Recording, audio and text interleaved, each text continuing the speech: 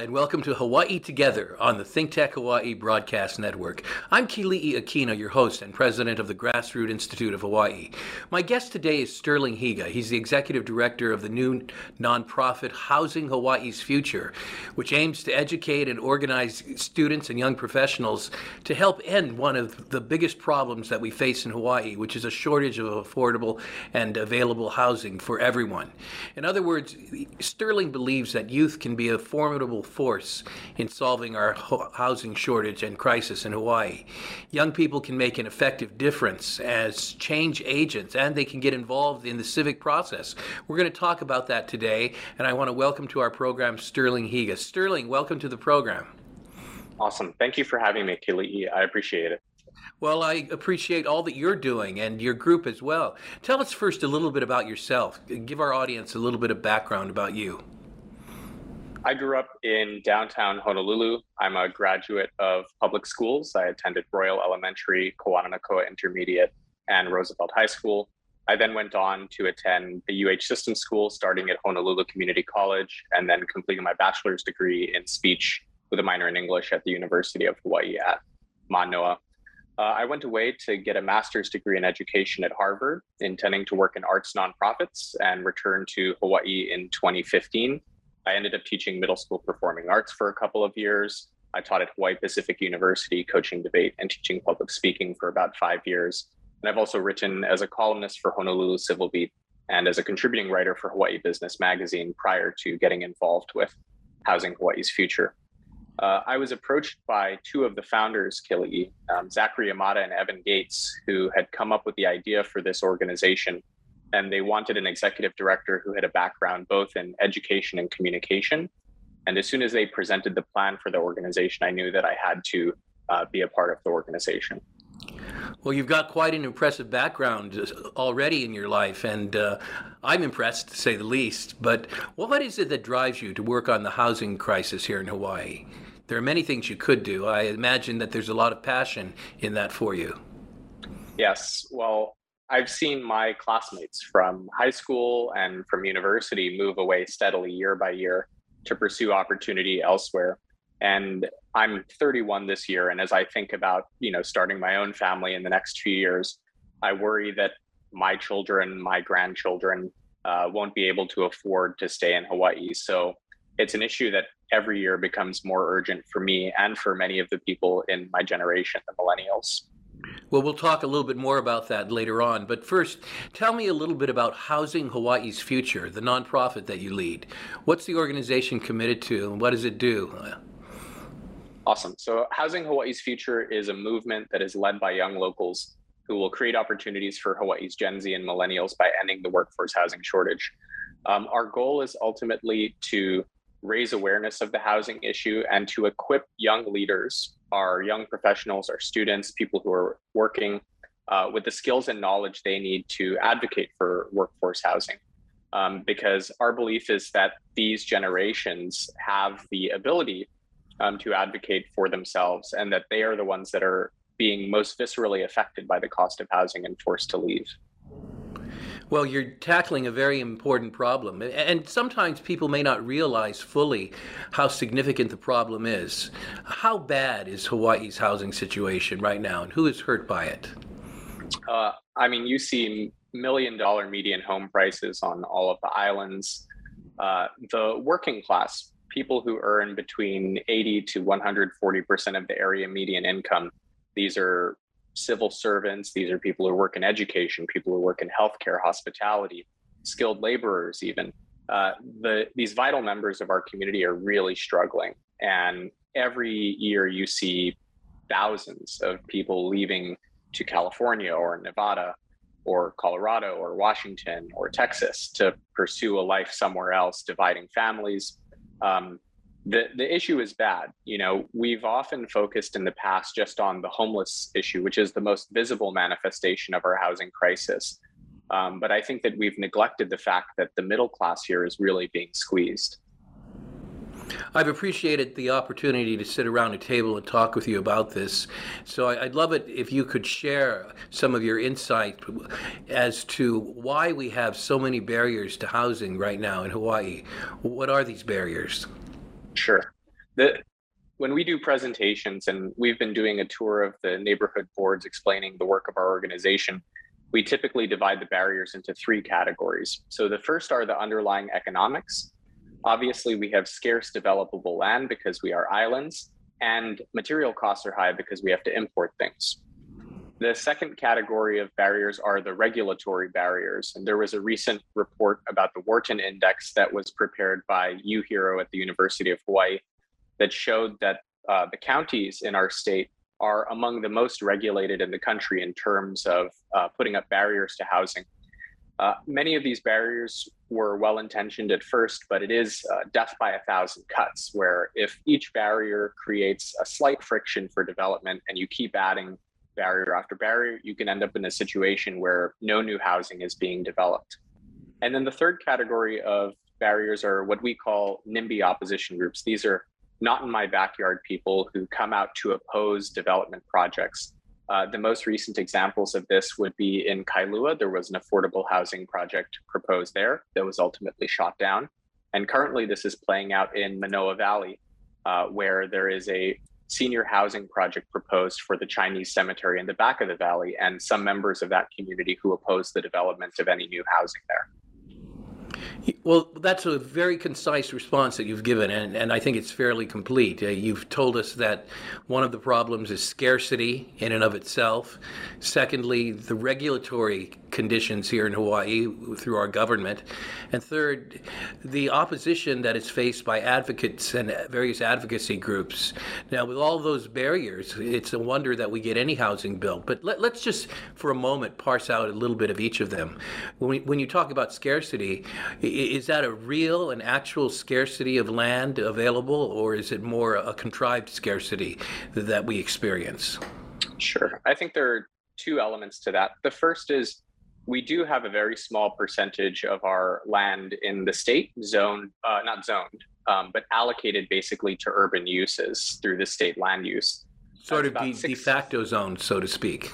Correct. About 6%, I think, of the land is available for urban uses. So we do limit the amount of land. Now, I think there's some merit to that. Obviously, in Hawaii, our natural resources are very important to the functioning of our society and to the culture here. So we don't obviously want to build everywhere, but we do artificially limit the amount of land that can be developed at the state level.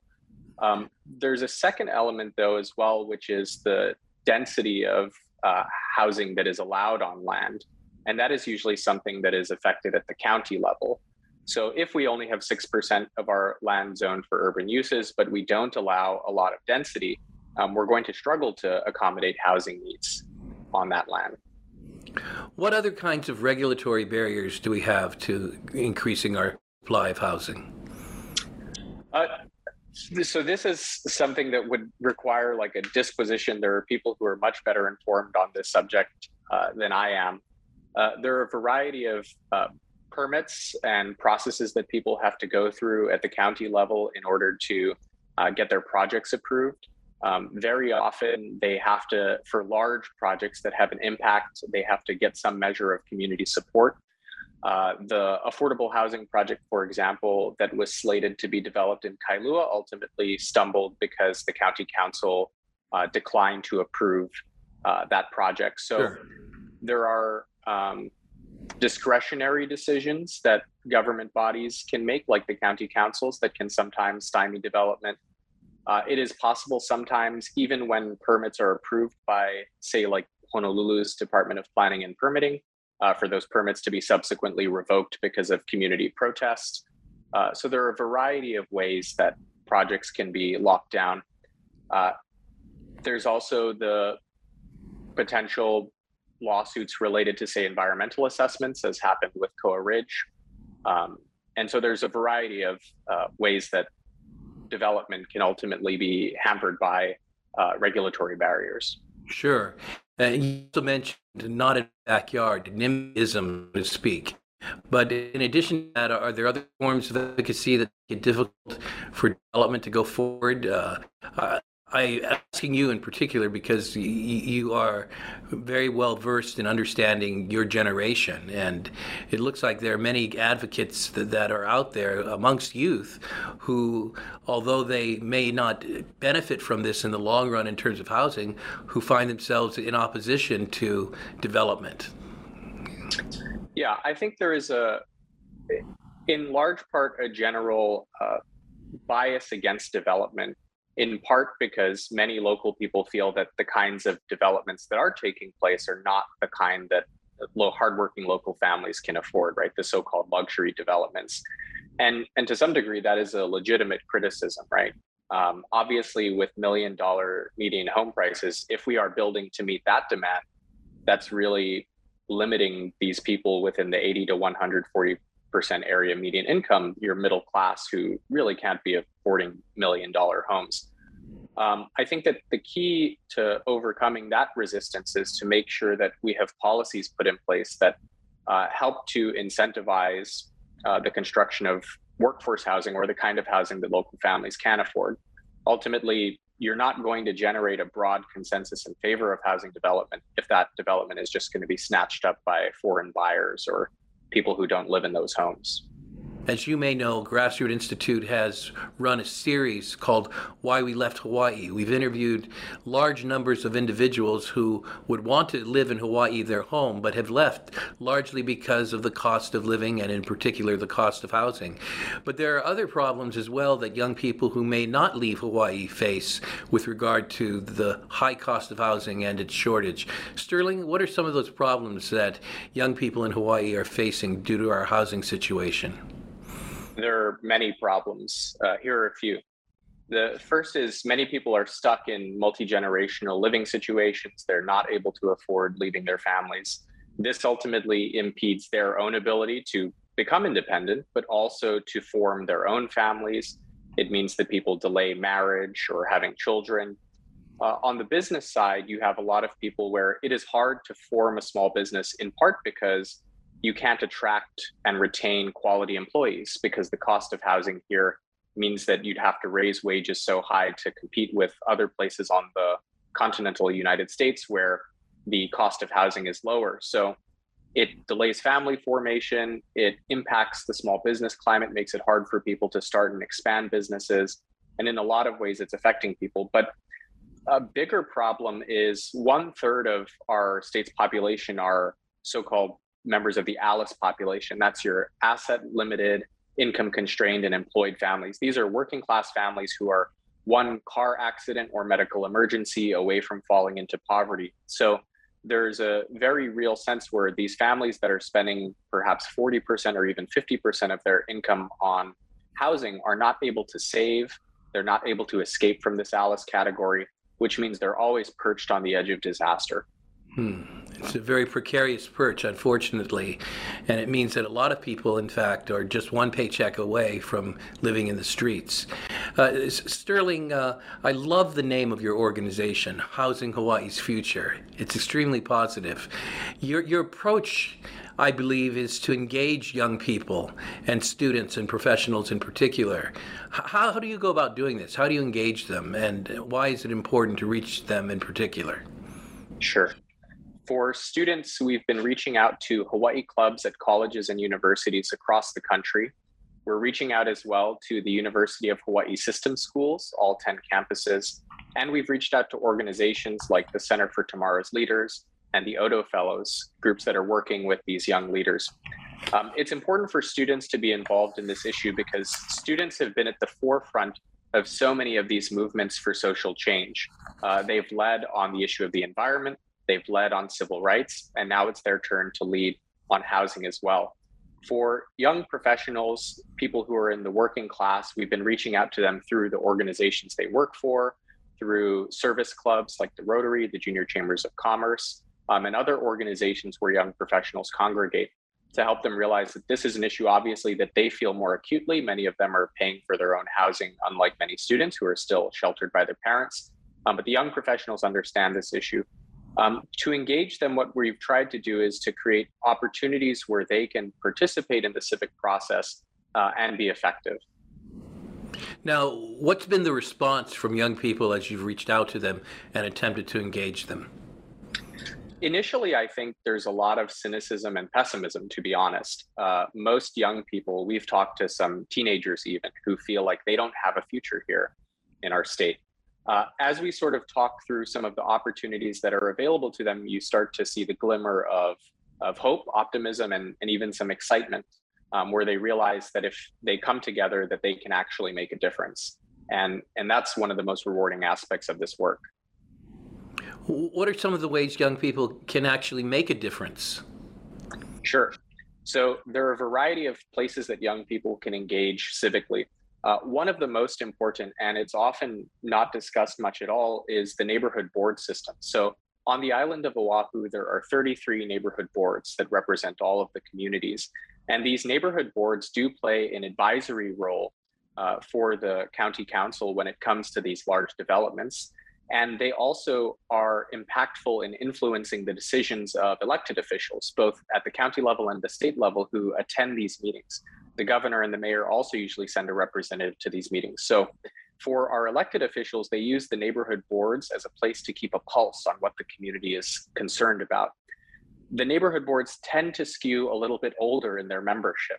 And so very often the concerns of people who are just forming their families, young workers, or students are not represented at all. One of our hopes is that we can get young people engaged in all of the neighborhood boards just so that their voices are represented in the conversation there, so that our elected officials are getting a more broad spectrum of the concerns in their community. Now, you're a nonprofit, and so as you go out and attempt to encourage young people to get onto neighborhood boards, are you engaged with any particular political party or ideology, or are you fundamentally just looking for committed young people who want to work hard towards solutions? We are not a politically affiliated organization. As a 501c3, we are nonpartisan. To be honest, I think all that is necessary is to have young people involved in these discussions. Party affiliation doesn't matter. The sad truth is that many people who are near retirement age or retired are disconnected firsthand from the kinds of struggles that young people are going through in terms of the cost of housing. So just getting young people at a seat at these tables so that they can represent both their own experiences, but also talk about the experiences that their peers are facing, is one of the greatest ways that we can sort of shift the narrative and help people to understand the challenges that are being faced. Now, our city and county neighborhood boards are really the starting point for public service in terms of an elective office. What kind of influence does a neighborhood board have? One might think that it's the lowest level of governance, and it certainly is the one that is the most local. But what have you discovered about the potential power and influence of neighborhood boards on housing decisions? I think the neighborhood board system is much more powerful than people assume. A lot of people think that it's insignificant, but it is quite significant because these community members are often the most engaged. They're the people who participate in service and volunteer opportunities. They're the people who participate in sports teams or various clubs in the community. They're the people who help out their schools. Being able to help these most influential members of the community understand the struggle that young people are facing builds this sort of grassroots momentum across our island here on Oahu, where all of the elected officials who participate in these meetings and the members of the community begin to see that this is a real issue that's being faced by so many of the community.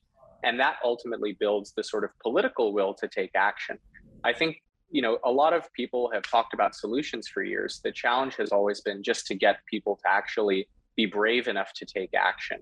And I think that our elected officials should be brave because the challenge is severe and there are thousands of young people who would love to call Hawaii home and would love for their elected representatives to take action to make that possible. Well, encouraging young people to get involved in the neighborhood boards is a great way of preparing them for future roles of service, leading to legislature and beyond. And so that's a very smart strategy. What is your long-term vision for the organization, or what it will accomplish? And what are maybe some of the plans you have coming up in the near future? Sure. Ultimately, the hope is to build this constituency of young people who understand the workforce housing issue and have the skills and knowledge they need to advocate so that we can finally solve it. Some of the things we're working on is a pledge.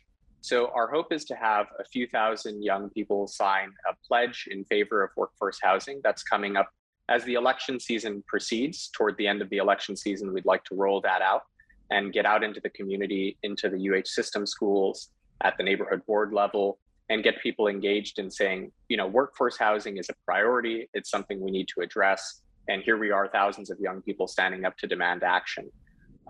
Beyond that, we're hoping to host candidate town halls for the candidates for governor.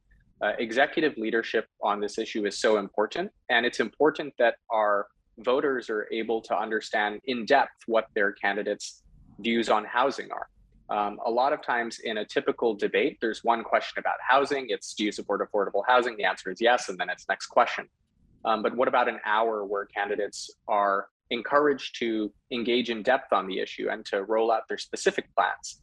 Ultimately, that kind of information providing is the only way that the voters can make an informed decision about which candidates actually have their interests in mind. So we're hoping to host candidate town halls in the governor's race to help the voting populace understand which candidates have the best housing policies for them.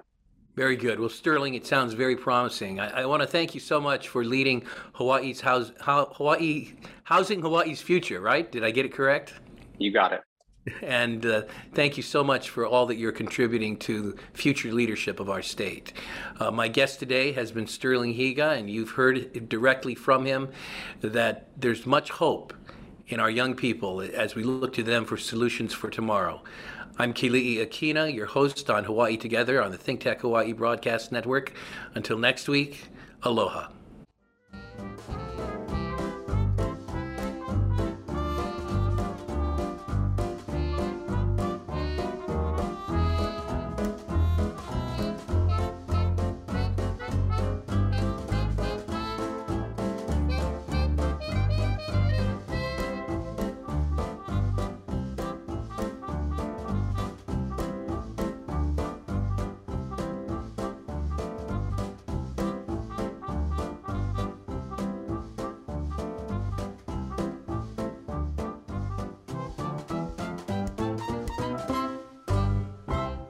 Thank you so much for watching ThinkTech Hawaii. If you like what we do, please like us and click the subscribe button on YouTube and the follow button on Vimeo. You can also follow us on Facebook, Instagram, Twitter, and LinkedIn, and donate to us at thinktechhawaii.com. Mahalo.